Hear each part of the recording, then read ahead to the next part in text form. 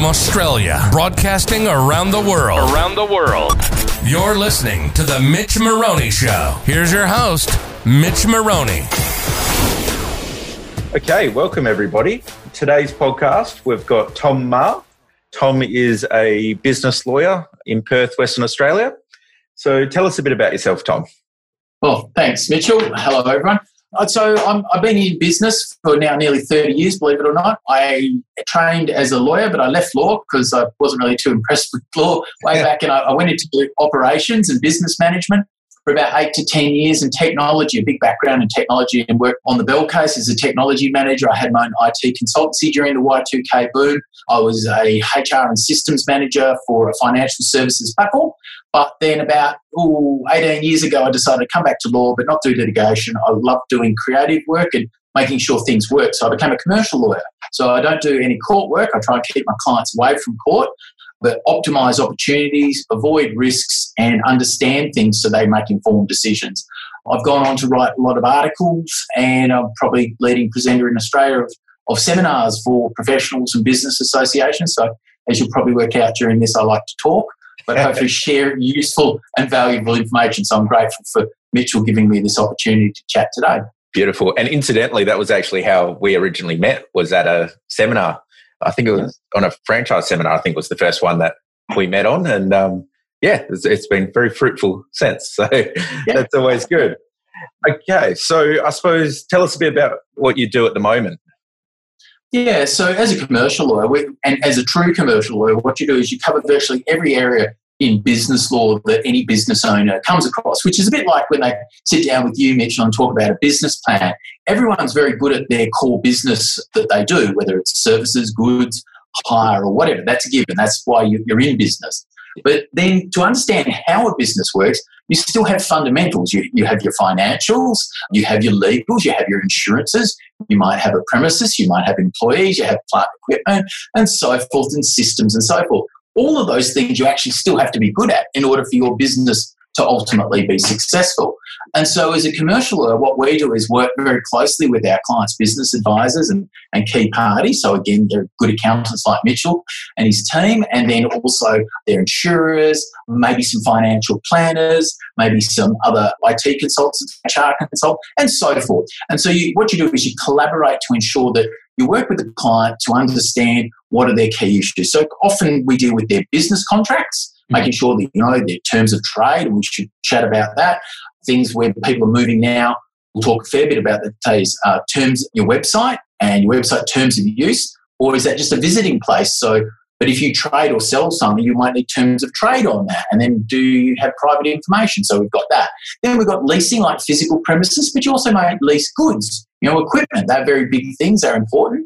We do loans and securities. So you might lend monies or borrow monies, and are they secured by a mortgage? Please don't use a caveat or the register on the Personal Property Securities Act.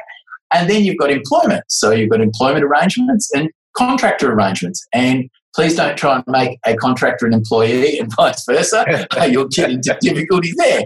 It's like a dog and a cat. They're both pets, but you can't breed them together. They are very different. We'll have a chat about that. We do estate planning, so putting together, obviously, your personal affairs, making sure they're in order. You work so hard through all your life. An unfortunate statistic is more people die without a will. You can imagine it's 40%. In fact, people spend more time booking a holiday online, probably not on a cruise ship anymore. Yeah, no. Otherwise, you may need a will. Yeah, exactly. What else? Setting up companies, trusts, shareholders agreements, unit holders agreements, a lot of intellectual property and technology law contracts. So that I could go on, but that's the core areas. And you probably go, wow, that sort of covers everything I do in my business. You might not need every bit, but those are the things that we help.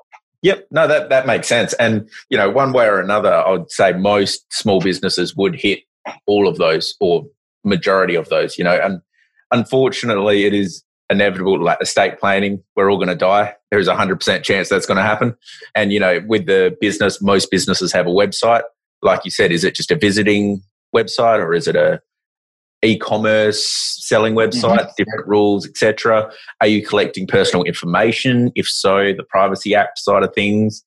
What else was there? There was intellectual property, which is a big thing, especially in IT and software development. Yep, even your trademark of your business name. You know, you don't own your business name, but you need a trademark. Very important things as well for your brand. Exactly. And especially if you're looking at expanding, well, there's many different ways, but expanding in a way that you've got third parties coming on board, like a franchise situation, you know, they're buying the name and your intellectual property. So you have to actually own that. Like, that's kind of the important part there. Correct. So, and contractors, if you don't have a good contractor agreement, then they own it. So exactly. Yeah. So, and I think there'd be a lot of areas where people just assume it's one way, but in reality, it's not. It's the other way. For example, like the intellectual property on contractors. It could be them, they actually own the intellectual property and you're leasing it, whereas you think you own it and they just developed it for you and stuff like that. So I think it's a really interesting area in general, and we'll go into it in a sec. But just I suppose the pitfalls that can occur, what sort of, I suppose, common pitfalls do you reckon people can come up in small business? Yeah, sure. In small business, the main thing is, and I hear it all the time, when you start a business, they say, I don't have, you know, and I respect it. I fully understand about financials and trying to get it going. And I say, I really, you know, I know I need some terms of trade, but I just don't, I'll do it. Everyone likes me and it's on a handshake. Look, everyone's in love on a honeymoon, but people get divorced. Problems happen. So not having a clear set of terms and conditions for your business, your trading terms on your terms, is really problematic. Not to make me happy, but it's actually a clear rule book about how you supply it. What about returns policy? What about rectification warranty? You know, am I paid in 7 days, 14 days? Do I charge interest? Do I get security for payment if I give them extended term? All of those things. And please don't go and get it off website or your mates. That's like, you know, as I say, you know, there's no law against home brain surgery. You can buy a scalpel and Dettol and watch a YouTube video, but it probably won't go. Not recommended. Not recommended. Not recommended. So terms of trade for your business or terms and conditions. The other one is going into business with someone. And it's very common, and it's how small businesses, and there's generally 2 or 3 types. You do it yourself, sole trader. We'll come back to that. You go together with a friend or a business, you know, and you both bring attributes, money, expertise, assets, whatever. That's a partnership. Or you use a company. Mitchell's the best person to advise you on what is the best structure from a tax perspective. They all have good asset protection, but I would say sole trader, no. I do understand as data, but everything you own, your car, your home, money in the bank gets exposed if your business fails. So please only use a sole trader at the very, very beginning. You should almost always use a company or a trading trust. And again, Mitchell's the best one to advise you on that. And they can be formed very quickly, but please get those structures right.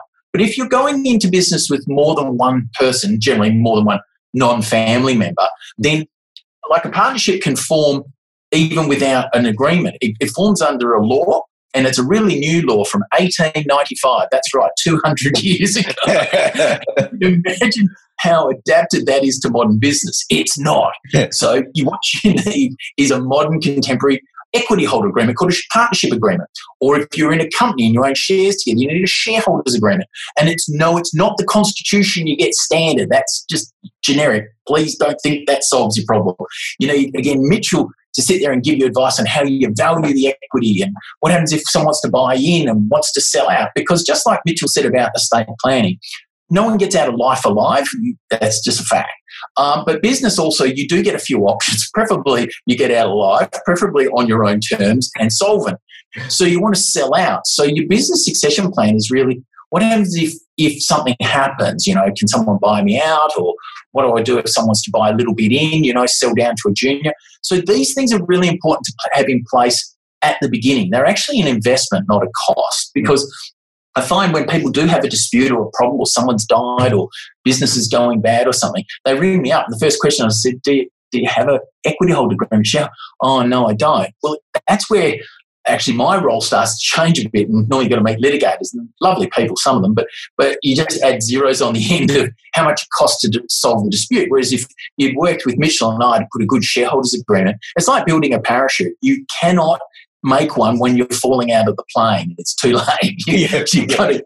Yeah. So those are my big tips. Having your own terms of trade and having an equity holders agreement at the beginning. And again, when people say to me, and again, I've got enough work, so I'm doing this to share advice and recommendations too. It's a bit like going to a doctor and saying, I'm thinking of taking up smoking. I'm going to tell you 10 reasons why you shouldn't and all the health benefits, but you're still going to get a bill even if you choose to go smoking. And when you come back and see me with lung cancer, I can do the surgery, but it's really expensive and no one's happy. Yep. So there's reasons why I stress these things. So investing and getting good arrangements in place is exactly that. It's an investment, because then if you do have those scenarios, you've got to fall back and you've got clarity. And in fact, what they do is keeps the lawyers away, because you've got a rule book there. The courts and everyone else will say, well, look, you've already agreed how you'll pay this, or you've already agreed the other party will return it in this time frame or so. It really helps you with best practice. And I think, how many businesses would you say it's not a good idea to have a cash flow forecast and a financial budget when they start? Pretty much none of them. They all should look at these things. And I'm sure there's plenty that just go, it'll be right, and then go with it. But I recommend they all work out roughly, how much is your break-even point, and, all that sort of thing as well.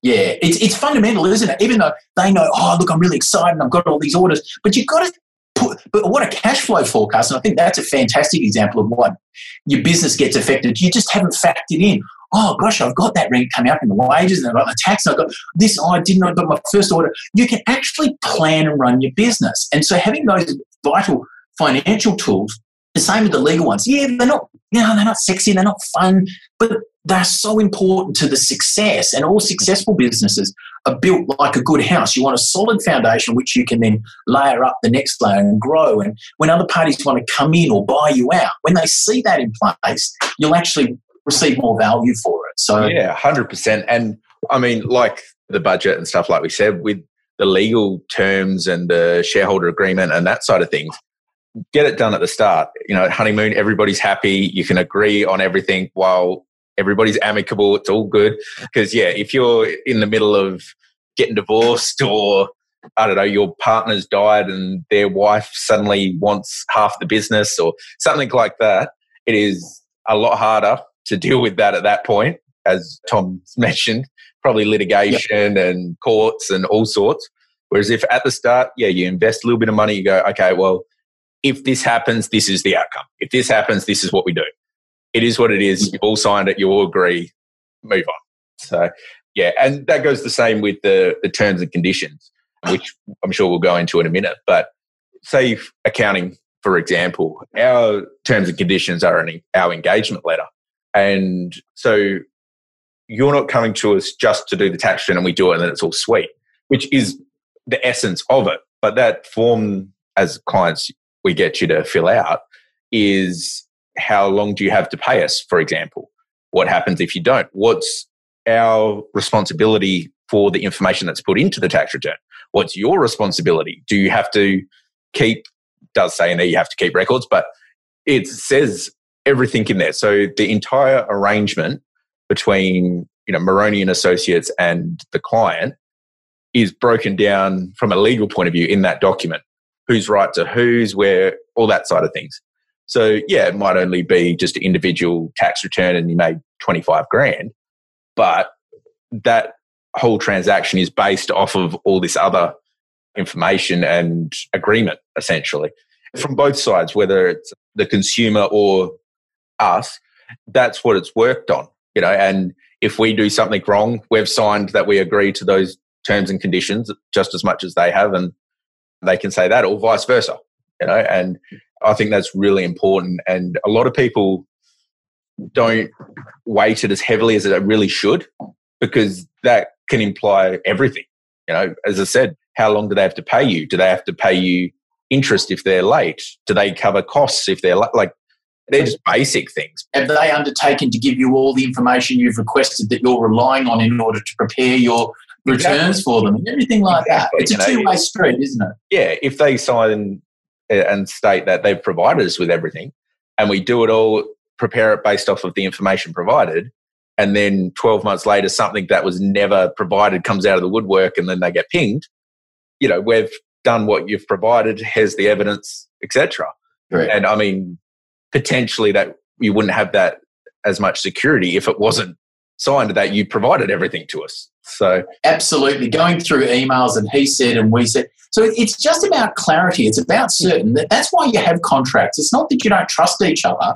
It's actually to ratify so that as time goes on, if I tell you a story today, Mitchell, and then I get you to tell that same story to someone else in 2 weeks' time, do you think you'll say it word for word what I told you? No. Well, we all played Chinese whispers or telephone or whatever they call it now at school. Yeah. And even telling 3 people down in a row, it comes out as a different story. So, yeah. Even with the best intents, that's right. So that's really important. And probably on those, just finishing on those points, and I'd like to chat on about employment and contractor agreements a bit more detail, but the best way to look at getting those things done, and the reason why I'm harping on about it comes from experience and why I don't like litigation and why I don't want the clients to go through, because they don't make money out of that, is that a lot of people say, oh, well, I can't afford to do it. It's only a startup business. Well, it's like having a child. You don't expect when you create and have the privilege of being a parent or owning even a pet that's going to bring you money in the early instance. You've got to feed it, clothe it, educate it before you get a return on it, if at all. But if you look after it and nurture it and grow it well, your company, your business will look after you well, all right? And it's how well you invest in it. So getting good advice and getting good structures and getting all these arrangements, I mean, to try and take you out of a sole trader or a partnership of individuals into a company, Mitchell, say 3 years down the track and it's worth, say, $200,000 or more, you get a bit of a nasty tax surprise, don't you, in transfer duty? Yeah, there can be all sorts of issues. Yeah, transfer duty, especially if the 3 partners in that situation aren't the 3 directors in the company. So one's sold out, things get messy. Whereas if you go at the start, let's just say in that situation, do it through a company, you got 3 directors, 3 shareholders, they just can move in and out relatively easily without having all sorts of problems. So it's definitely worth at the start or near on the start, getting the right structures, getting the right systems in place, just for best practice. Yeah, it'll cost a little bit at the start, but it'll save you a lot in the end. It's proper budgeting, because I get people coming to buy businesses and they go, I've agreed the business purchase price and I'm doing all this. And I said, this is the first time you've done it? And they go, yeah. I said, have you budgeted for things like stock, working capital, transfer duty, advisor fees? What are they? What? I said, you'll need those. They're not optional. They're part of being able to run the business. And I said, that's where you need a good accountant. You need to get that budget. You need to then understand what you're borrowing, what you're actually getting and how you get it. It's all exciting. And especially when someone transitions from being an employee to being a business owner, even if you've worked in a business, doesn't make you qualified at it. I'm not saying don't have a go at it, but go and get advice.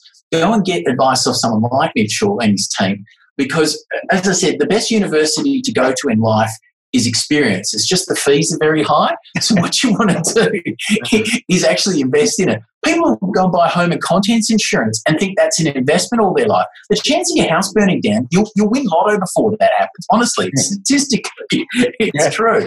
So, but the chance of something going wrong in business or whatever is much higher, and we're trying to lessen that, especially in the first couple of years.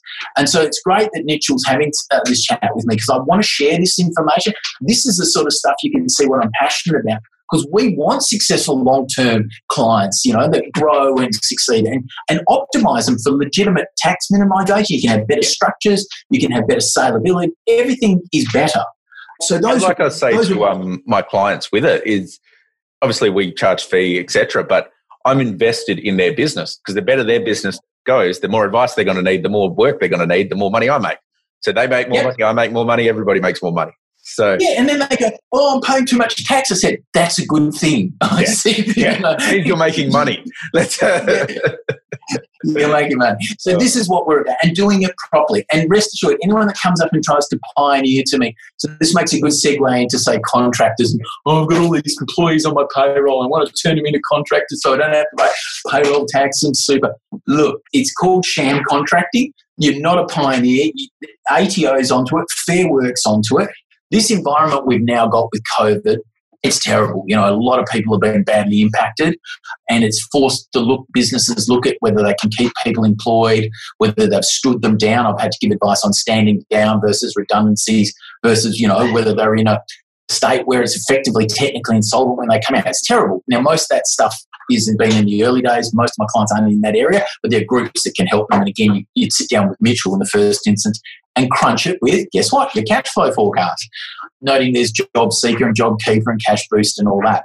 Now, the point is, one thing I do want to say is just last week, a very big decision came down in the federal court, Monsanto, regarding casuals. Now, the timing is horrendous because essentially what it's saying, very, very briefly, is that if you are a casual employee that has a regular schedule or roster of employment, then even though you had a contract of casual employment, parties agreed it was casual employment, you were paid casual leave loading, but you're now entitled under that decision to go back and get annual leave prorated on that regularity. That has actually got all employers throwing their arms up in the air, especially in retail and hospitality.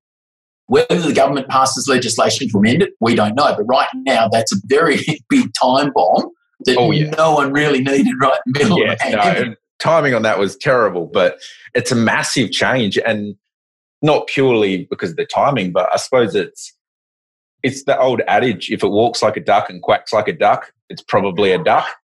So that goes back to the contractors as well. If you tell them when to rock up, they do what you say, they're under your insurance, they use your equipment, you can call them whatever you want to call them, but they're an employee. That's right. So people that come to me and say, I just draw a contract, we'll call it. I said, beautiful analogy it is. It's that duck analogy. And don't try it. It's not worth it. The fines are huge. The problems are huge. The insurance, the work. Please don't do it. And there's some really good tests and sort of self-help guides through the ATO website that you can run it through. But talk to someone like Mitchell or myself about that. But don't try and restructure because you think that might save you tax or costs. The laws are very tight and close. And anything you think you're doing that's unique or original, rest assured you've been there and done that. And if you haven't, there's cases in the courts and you don't want to spend that money finding out whether you are. It's just Exactly. And I'm not a lawyer on this one, but I would assume this would be the case. Mm-hmm. If you do decide, yep, we're going to do this and we're going to restructure it in some way to make the duck suddenly look like a chicken, I would assume in the future, if that suddenly came up, the court would not look fondly on the fact you just changed everything purely to get this outcome. Yeah, you're exactly right. Not only does it get all unwound and put back, but you get complimentary fines with it, like hundreds of thousands of dollars. It's like cops. If you've been speeding and they say, why were you speeding? They do it to entertain themselves. You're going to get that fine. Once you breach the law, you breach it. So please don't do that. But in times of desperation or difficulty or what we're going through is change management, because businesses are going to need to adapt. And we're going to have a chat about a bit more of the things that we can do coming through and out the other side of COVID, because it's not going away. We're in the middle of it. We've just been very lucky that we've not eradicated, but we've really minimised it here in Western Australia and Australia to a large degree. But don't do things that are desperate. What you want is an objective, independent advisor to help you think it through. It's a bit, again, like going to a doctor. The reason why they're a bit grumpy and gruff with you is they need to tell you what you need to hear, not what you want to hear. So it's very important, and it doesn't mean we're going to make you do it. Remember I talked about the cigarette smoking? There's no law against it, even though we know it kills you. I mean, it will kill you. That's just scientific and medical fact. But if you want to do it, that's fine. A bit like licking a PowerPoint, I don't recommend it, but if that's what you want to do it. Yep. What we're trying to do is for the sensible business operators is to avoid those pitfalls and look for the optimizations. And there are other ways. As I said, there was other ways to reconstruct your workforce and look at things and labour hire and other arrangements. So I won't spend too long on those, but very important. Probably the takeaway there, like Mitchell said at the beginning, was also employment arrangements you can do on a handshake. And if you employ someone, you employ them. But there's about 7 or 8 different sets of legislation that automatically apply to them. Generally fair work if they're a corporate entity here in Western Australia or a corporate trustee. Then you're going to have long service leave, public leave, you're going to have superannuation, income tax, you're going to have all this legislation, all these aspects. Now, you probably don't know them all. The employee certainly generally doesn't. So having an employment agreement actually helps balance it all out. And by law, these ones have to be a much more fair and balanced agreement. When you have like a franchise agreement, it can be quite one-sided because obviously someone's protecting their intellectual property and their contractual right, and it can be quite biased, a bit like a lease, which we'll talk about. But employment agreements inherently have to be balanced because you've got things like you should have dispute grievance processes and, the time you've got to give people notices or performance notices versus summary dismissal, redundancies, annual leave. But say if you've got employees and you don't want them taking annual leave without notice. So you might say, well, you've got to give us 3 weeks' notice before you book annual leave, or if you're sick on a Friday or a Monday, you've got to give me a medical certificate, not a pharmacy certificate. You know, if you want all these things in there, you can't have restraints of trade, you can't stop them doing their livelihood, but you can stop them from poaching your staff and your key suppliers. But none of that stuff can you fit on as they've gone, or if you've got a dispute. Again, it's that parachute. You've got to build it, you've got to put it on at the beginning. So getting a good employment agreement and a contractor agreement is very important. Now, contractors you can have as individuals, but they can also be companies, trusts, but they are very distinctly different. And Mitchell gave a good rundown of some of the factors affecting whether it is. So rather than spend a whole, because literally we could do a whole seminar, and I do. I've done it probably 22 times in the last 4 years of mine. So I'm happy to do that another day.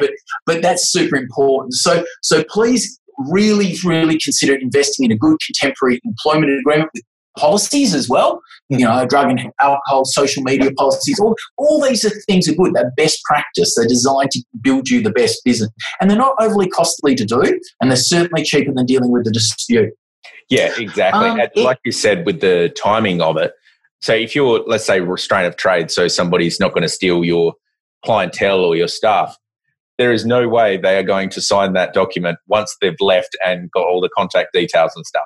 It's just not going to happen. So whereas if you get it from the start, you know, as a condition of employment here, yada, yada, yada, at least that's the agreement from the start, and that would be an enforceable one, depending on it. But that would be way better, because nobody's going to sign that after they've left. It's just well, you can't even make them do it, in fact, because a very important tip, and it's a good point you make here, and here's another takeaway. A very simple analogy. You know, when you go into a car park and you look up and there's that big sign with all that googly, legally writing, and there's a ticket, and you lean out to grab a ticket. Now, you don't sign a contract, but if you actually bother to get out of your car and read that, which I'm sure none of you do, but if you're like me and you do, I'm sad, but yes, I do, I read everything, then it'll say, no, you accept the risks, and you're going to park, and you're not going to damage the premises, but if your thing gets it, and if you don't agree, please turn around and reverse the car now. Right? But if you proceed, then you're deemed to accept these terms and conditions. You only can accept terms and conditions which you've been made aware of, and either by an overt act like signing or clicking I have read and accept. And if you go next and accept and you haven't read it, you're still bound legally. There's no getting out of that one. But if, for example, if you're a small business owner, and I do see it occasionally when they've done their own surgery, you want to make your terms and conditions available known at the beginning, all right, of any arrangement you enter into. So you should send it with your quote or your tender. But if you make your terms and conditions, I saw it with some car repairers once, you know, not once, I've seen it many times, and they had the terms and conditions on the back of their invoice.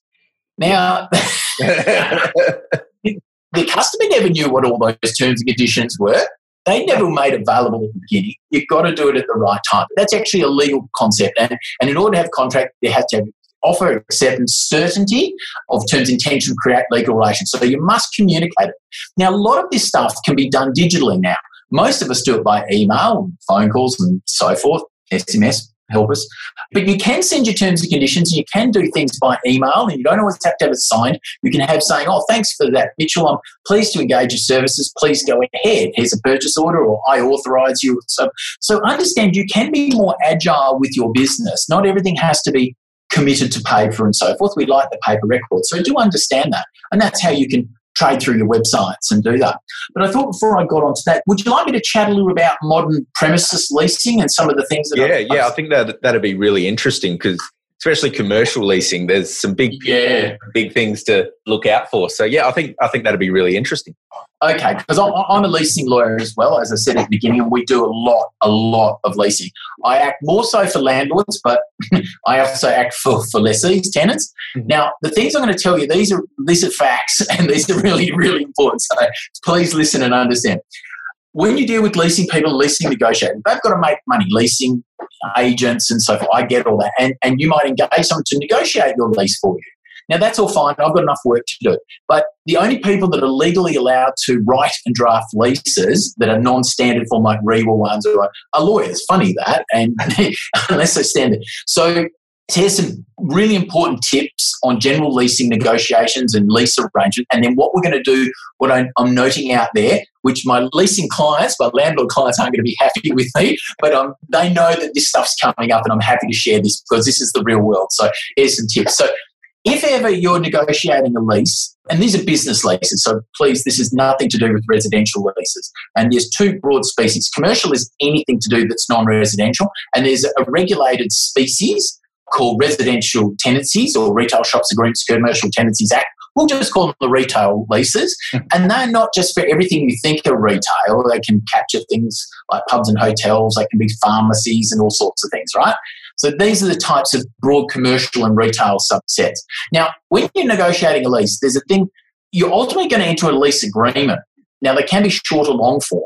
If they are a retail lease, they'll need a disclosure statement that by law has to be right. Quite often a leasing agent will get and negotiate saying, look, I want you to, look, we'll agree all this and we'll go by email, I'll show you the premise. And they want to land a new lessee. So they'll say, sign this offer to lease. Now, I've used the word offer to lease. They could call it a heads of agreement term sheet. If you don't read it, and like Mitchell said earlier about what you call something versus what it does, I can absolutely tell you that if you read those things carefully, quite often it says down the bottom, you hereby agree to be bound by the full and final form of the landlord's standard form commercial lease, and you'll pay all the legal costs, and you have no right to really negotiate it. So please, once you sign something that's an offer, guess what? You've accepted it. Guess what? It's a contract. So you've got to make sure that that is non-binding on you. That's a very big tip. You know, leasing agents do high fives when they get newbies that don't understand that. So that's, please, at that point when you've got the offer to lease in your hands and you haven't signed it, go and see Mitchell about it and crunch the figures, right? Here's some other insights, really important insights in the leasing market. First of all, I'm not a licensed property valuer, but I deal with enough leases, and I can absolutely assure you that property market will not be necessarily going up for a little while. If not, it's going to go off the cliff a fair bit very soon. Once all the JobKeeper and the mortgage deferrals and everything weans off. So there's this notion out there that leases always have to have a rent review going up by 3% or 5% or 2+ CPI. Well, first of all, that's not the real world. Right now, there's a lot of businesses that have pivoted and gone online. A lot of businesses don't need as much retail space or are looking to work from home with commercial premises. So to say that there has to be, it's not the law and it's not required, okay? So if you're negotiating a lease, you know, you've still got to find a ground where the lessor, but you're going to find a lot more desperate lessors. So don't think that they tell you, oh, it's standard. No, it's not. And CPI has no nexus to leasing or property. It's to do with consumer price index. So it's what leasing agents like, but is not required. And we've got to be careful because in Japan, 10 years ago, they had deflation. They went negative. So look, maybe a CPI rent review might turn out to be. Market rent reviews, if you've got them in a commercial lease, they've got a thing called a ratchet clause where they can choose the higher of a pre-described market CPI or fixed percentage. It's nasty and it ratchets upwards. Whereas under the Retail Shops Act, they must pre-describe which is the lease rent review mechanism for each year. And if market does occur and you go through that process, it must go down if it does go down. So retail leasing does have a few attributes. They've got to give you a minimum 5-year term, etc. So the big tip there is there's no need to necessarily be paying any rent review increases. In fact, they should be grateful that someone like yourself is taking your premises and paying their variable outgoings and rates and taxes. Especially at the moment, there's a lot of vacant ones around. You got it, Mitchell. So crunch your figures. And we are right in the middle of a pandemic. So whatever they were asking in February or a year ago has no nexus to the real world.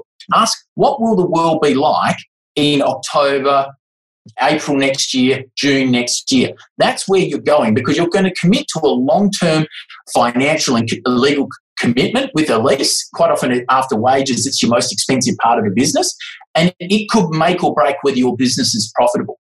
The other thing that came up in COVID, a lot of tenants came to us in the early days, I've been required to mandatorily shut down. I'm a gym, I'm a beautician, I'm this, I'm that. Look, so many businesses got affected. They said, well, isn't it rent abatement, you know? And I said, no. Why? Well, the premises is still there. Unfortunately for you, you are not permitted to use, but it's not the landlord's fault. They are supplying you with the land and the premise. This is obviously people with their hands in the air. Oh, this is inequitable. This is unfair. Don't I have something like force majeure or these acts of God? Well, I said, yes, you do. You commonly have them in well-drafted supply or complex contracts and things like that I do for other clients, but they're almost non-existent till now in leases. So, because what you want to have in your new lease is if you get shut down through no fault of your own, you don't want a rent deferral, you want abatement. So that they're fundamentally different. Deferral means you're going to still have to pay it in a time period. Abatement means, we're going to write it off. And so what you want to think about is negotiating a force majeure clause that says if I'm affected by the equivalent of a pandemic or epidemic or similar thing beyond my control or the government legislates, then I get a rent abatement for that period. But if it goes, say, longer than 30 or 60 days or 90 days, you pick it, then I can get out of the lease. Yeah. Because you might need to shut the business. Now, look, no one wants to go in, do a fit out that can cost tens of hundreds of thousands and move again. But we just don't know what's going on in the world. And unless our friends in other countries want to stop these wet markets eating bat and pangolin soup and weird stuff like that, there's the chance that we could be ending up with other pandemics and so forth. We had SARS and MERS and things like that. So it's a very serious thing. And so for leasing now, for those businesses that need a premises, like a lot of retail, customer facing and things like that, whereas fortunately for Mitchell and I, we can remote work, but we still love seeing our clients in person and things like that with people. But really think about those aspects. You also don't necessarily want to take big long terms in your lease. So a 5-year, they're entitled to it, but chop it up. Maybe take 2 years or 1 year plus 2 plus 3. And that way, if it's going good, you've got the unilateral right to go forward. But if it's not going or you've gone great and you want to move, then you can, exactly. You can get out a lot easier. You can, if it's all gone to shit and doesn't work, you can get out. You're not bound to the remaining lease. Yeah, you don't want a 10-year chunky one because right now also the notion of leasing agent, I'm picking on them, and some of them are really good guys and gals and they got to make money, I get it. But, look, you can assign or a sublease it. No, mate. As Mitchell again wisely said, walk around the street, you walk around commercial retail, look how many for lease signs, and I can assure you there'll be a lot more, sadly. So it's really hard to offload that. Don't think you've got plan B or take that off you. And I've seen businesses go to the wall because their turnover, leasing going up on those crazy rent reviews, but their turnover is going down. A lot of those ones in shopping centres just got massacred on their leases. Prime example of that, like a lot of the leases that they're in are shocking from the point of view of the small business that's part of them. I mean, if you own a shopping centre, it's an awesome contract. But yeah, you're right. Mind you, you're going to have to talk a few Westfield and AMP and so forth managers down off the shelf now or the ledge because they've realised the paradigm's changing. What happened with COVID, of course, is it accelerated our penchant to go towards online shopping. People have adapted quite well. And, of course, do you want to go get stuck in a big supermarket or a big shopping centre with people with diseases and things like that? So if it breaks out again, people will go back to buying. So the absolute need to go retail shopping is not as paramount as it used to be. And that experience, we've accelerated it. So what I want you to think about is where the world will be in a year, 2, 3, 5 years out. So you want to chop your terms up to be a bit more flexible. You might find you can pivot your business to have an online aspect to complement your physical one. So do you need as big a shop front, physical one, and hold as much stock on the floor if you can run a JIT or just-in-time inventory and better management so you don't have to hold as much stock?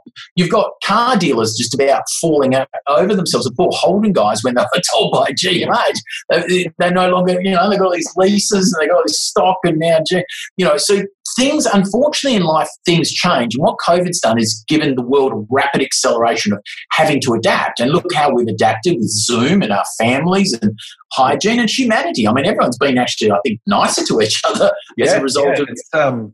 Even with like all the restrictions and stuff, everyone's been nicer. I've seen a lot more people, going for bike rides with their family or, just being more connected, I suppose, even though we are further apart, but it's been nice to see in that respect.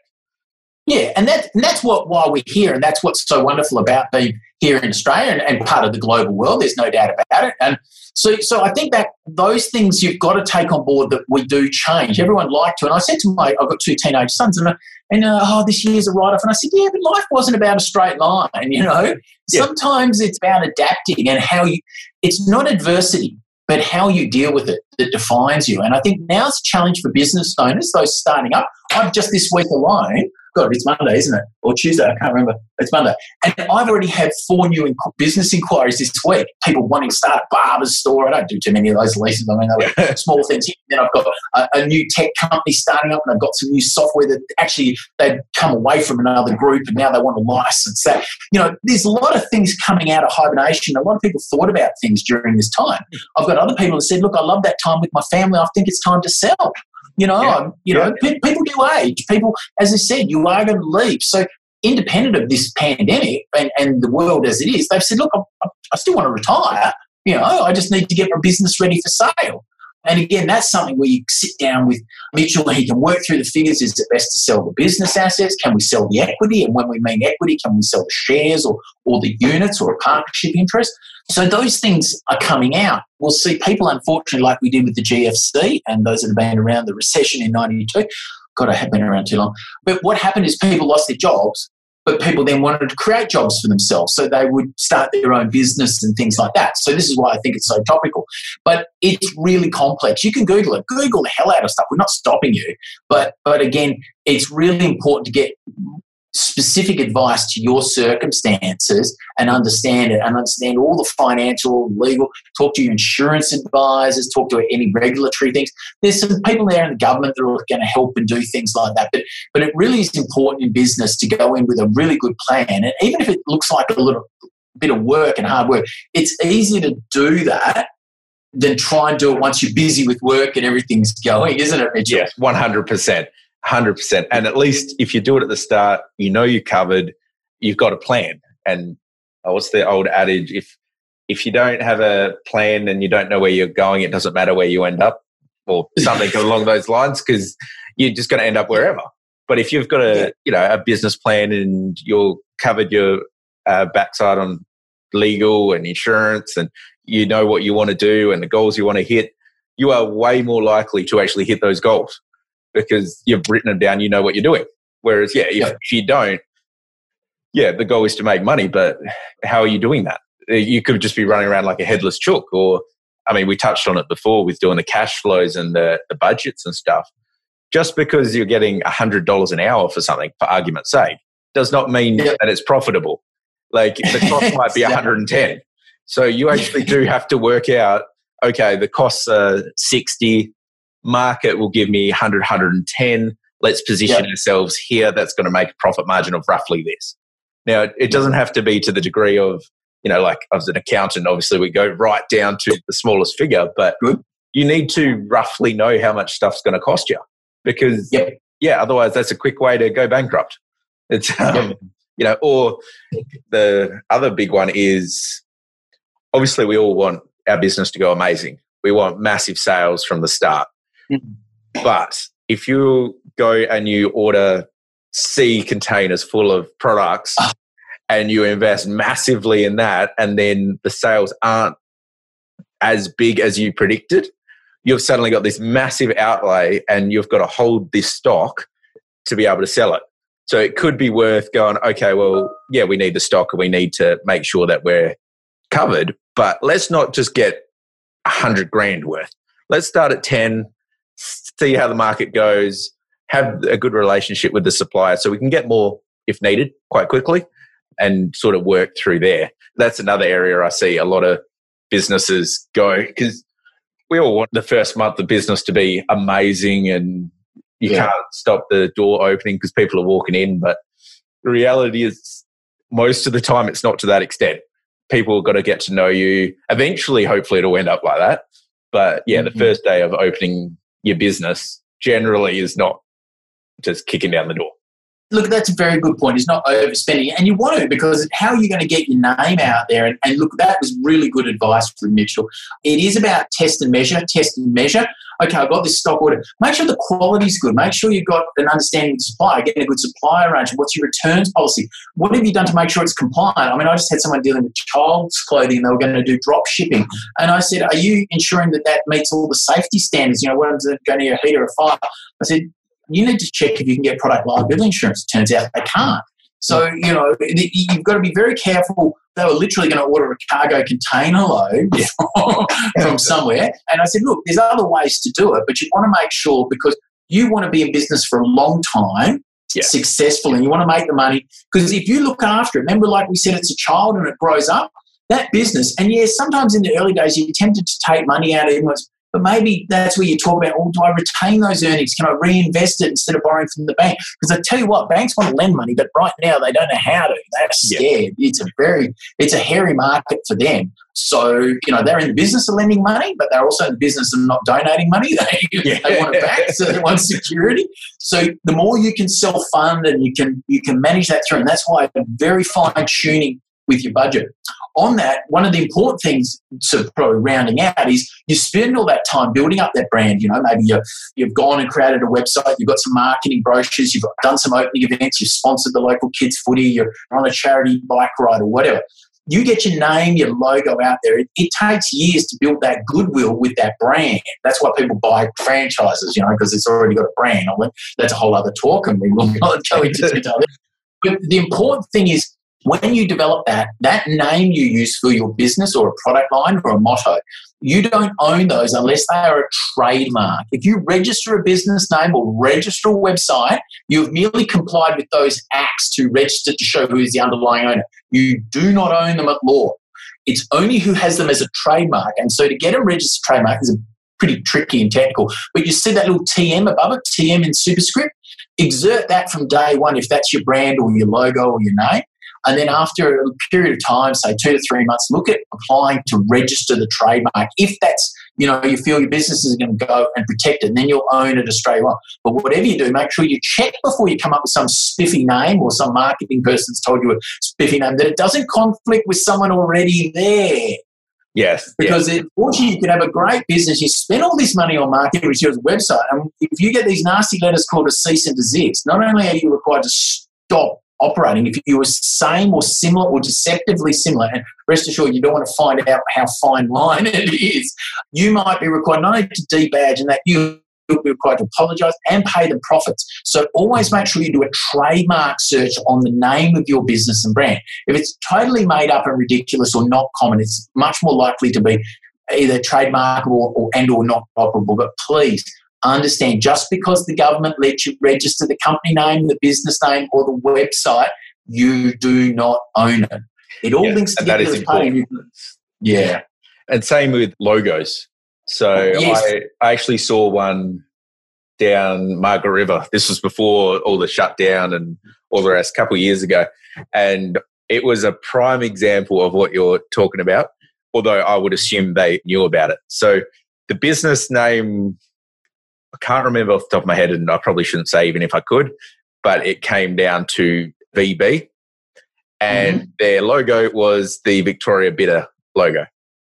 Oh. And I was like, I would assume, this is assumption again, that they knew what Victorian Bitter is, and that's why they used it for leverage the logo and the goodwill of it.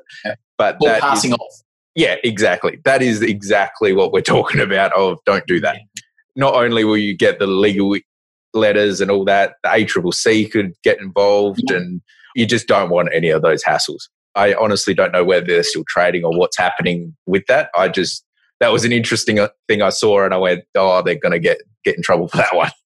Yeah, it looks cheeky and cute, but it's not fair. If you want to test it ever, go and get a local football team and put small yellow arches on their back and see how long before you get a letter from a very large hamburger company telling you.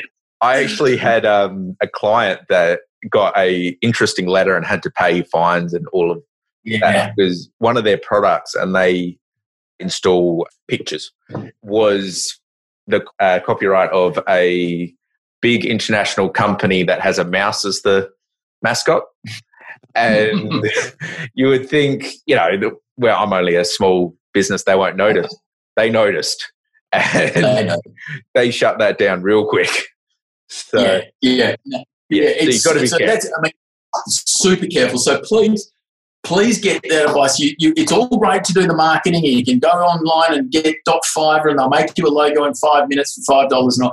But you're the one responsible to make sure of the legalities. And it's not hard to check. It's called a freedom to operate search. But all of these little things, each of these things that we're helping you be aware of it, as I always say, if you see a bus coming, you can step out of the way of it. It's the ones that go beep and run you down from behind that hurt the most. So Mitchell and I want to try and this is why these are helpful to have these sessions. And there's lots more content that Mitchell and I can share with you, some articles and guides and little seminar slides. But it starts with actually asking the questions. And don't think you know everything. Even I don't know everything, but I know my areas really, really well. And I also know when to say, you need to talk to an accountant. You need to talk to a risk management consultant, ethical hacker or whatever I'm doing. It's okay to move through paddocks with your advisors, and that's how we collaborate to do it.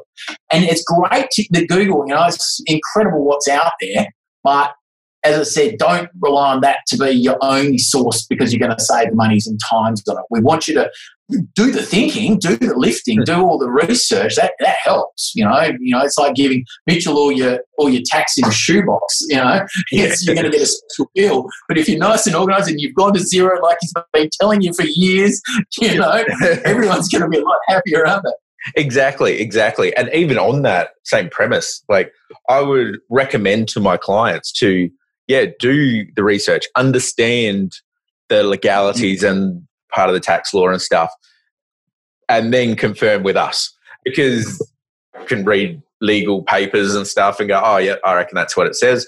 And then I'll talk to Tom and I've interpreted it wrong or whatever. But at least doing that bit of research, you kind of have a little bit of an understanding of how it sort of works.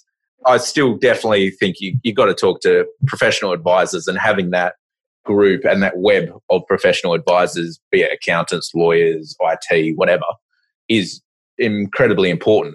But ultimately it is your business as well. So you have to be educated in each aspect, not to the same level as myself or Tom, because if you were, you would be a lawyer or an accountant. Yeah. But at least have a bit of a fundamental knowledge of, say, in the accounting world, for example, what is the tax based off of? The net profit, and then it's a percentage. It's amazing how many businesses do not understand that that's actually how tax works from there. So what is GST? What is VAT? Exactly. Just to have a little bit of knowledge of how that sort of thing works. So true, Mitchell. So true. Yeah. So, well, that was great. I've got a couple of real quick questions for you because we're coming up to an hour. So first question for you. What do you think is the most important quality in business? Well, it's straight away to my mind, integrity. Do what you say and say what you'll do. Just do it. Your reputation, you take a long time to build one and very short time to burn one. And people, we're in a global situation, whether you're in local community in Mandurah, whether you're in Western Australia or worldwide. So, I think when you're owning it, that's also what your staff will follow. If you run your business with integrity, they're going to be your stewards for you. They're going to help you run with it, and that'll follow through. Yeah, it's really interesting on that, and I'll just touch on it really quick. From all the podcasts that I've done and spoke to, almost everybody has said that or a synonym of it. Honesty, integrity, anything like that. So I 100% agree, not just because of this, but Mandurah, Western Australia is a small world. Mm-hmm. Everybody knows everybody. As you said, it takes a lifetime to build goodwill and a second to kill it. So if you say you're going to do something, do it and be known for that. I'd highly recommend that. So if you had one superpower, what would it be? Oh, that's a tricky one. Well, I've already got ADHD, so I try and use my powers of hyperactivity for good, not evil. But I don't know. I don't know. Look, there's so many things. A superpower, I really honestly don't know. I'll try and come up with something anti-aging. But my quest is, as I've got older, is to try and make myself fitter and younger in mind and in body. Whether that's a superpower or not, I made lifestyle choices and things the right way, or maybe that was just a midlife crisis. But that's a good one. I'd have to come back to you, but hopefully that was near an answer. Yep. No, that's good. Okay, so if you could give one piece of advice to your younger self, what would it be? Keep reading everything. I read 4 to 5 hours a day in addition to all the contracts and documents here. Wow. I think you learn by reading and certainly listening. Podcasts, there's nothing wrong with them as well. I don't think visualizing everything by YouTube. So if the younger self transposed to the modern self, I think is about the importance of reading and listening to other people. And I'm a big believer, you only learn when you listen. Yep. So if you're talking, you're not learning. So that would be my advice. Yep. No, that's great. Now, what's your favourite footy team? Who do you follow? All right. Very quickly. I was a Dockers sufferer for many years. I had a big shout out to my brother-in-law down there in Mandurah, Daniel Bandy. And then Scotty Waters married my other sister. So they were Dockers. So I did Dockers. But sorry, guys, I just couldn't do it anymore. And I abandoned ship last year and went to the Eagles, but they're not even playing. Well, they did one game, didn't they? So, yeah. So I'm Eagles. But I've always been, I'll watch both. But, yeah, unfortunately, the Dockers, they did my head in last year. Yeah, look, I'm a lifelong Dockers fan, but I could do with us getting a cup eventually. It's been 26 years or whatever it is. So you've been 26. Credit to you. I think I was Eagles, and then I went about 10 years ago. But I literally gave up my membership last year. I'll probably get shot by your listeners, but I just couldn't do it anymore. But mind you, then they got rid of Ross. So hey, they did. So. Yeah. It'll be really interesting, especially once footy gets back to normal after COVID and all the rest. Hopefully next year it's all back to normal.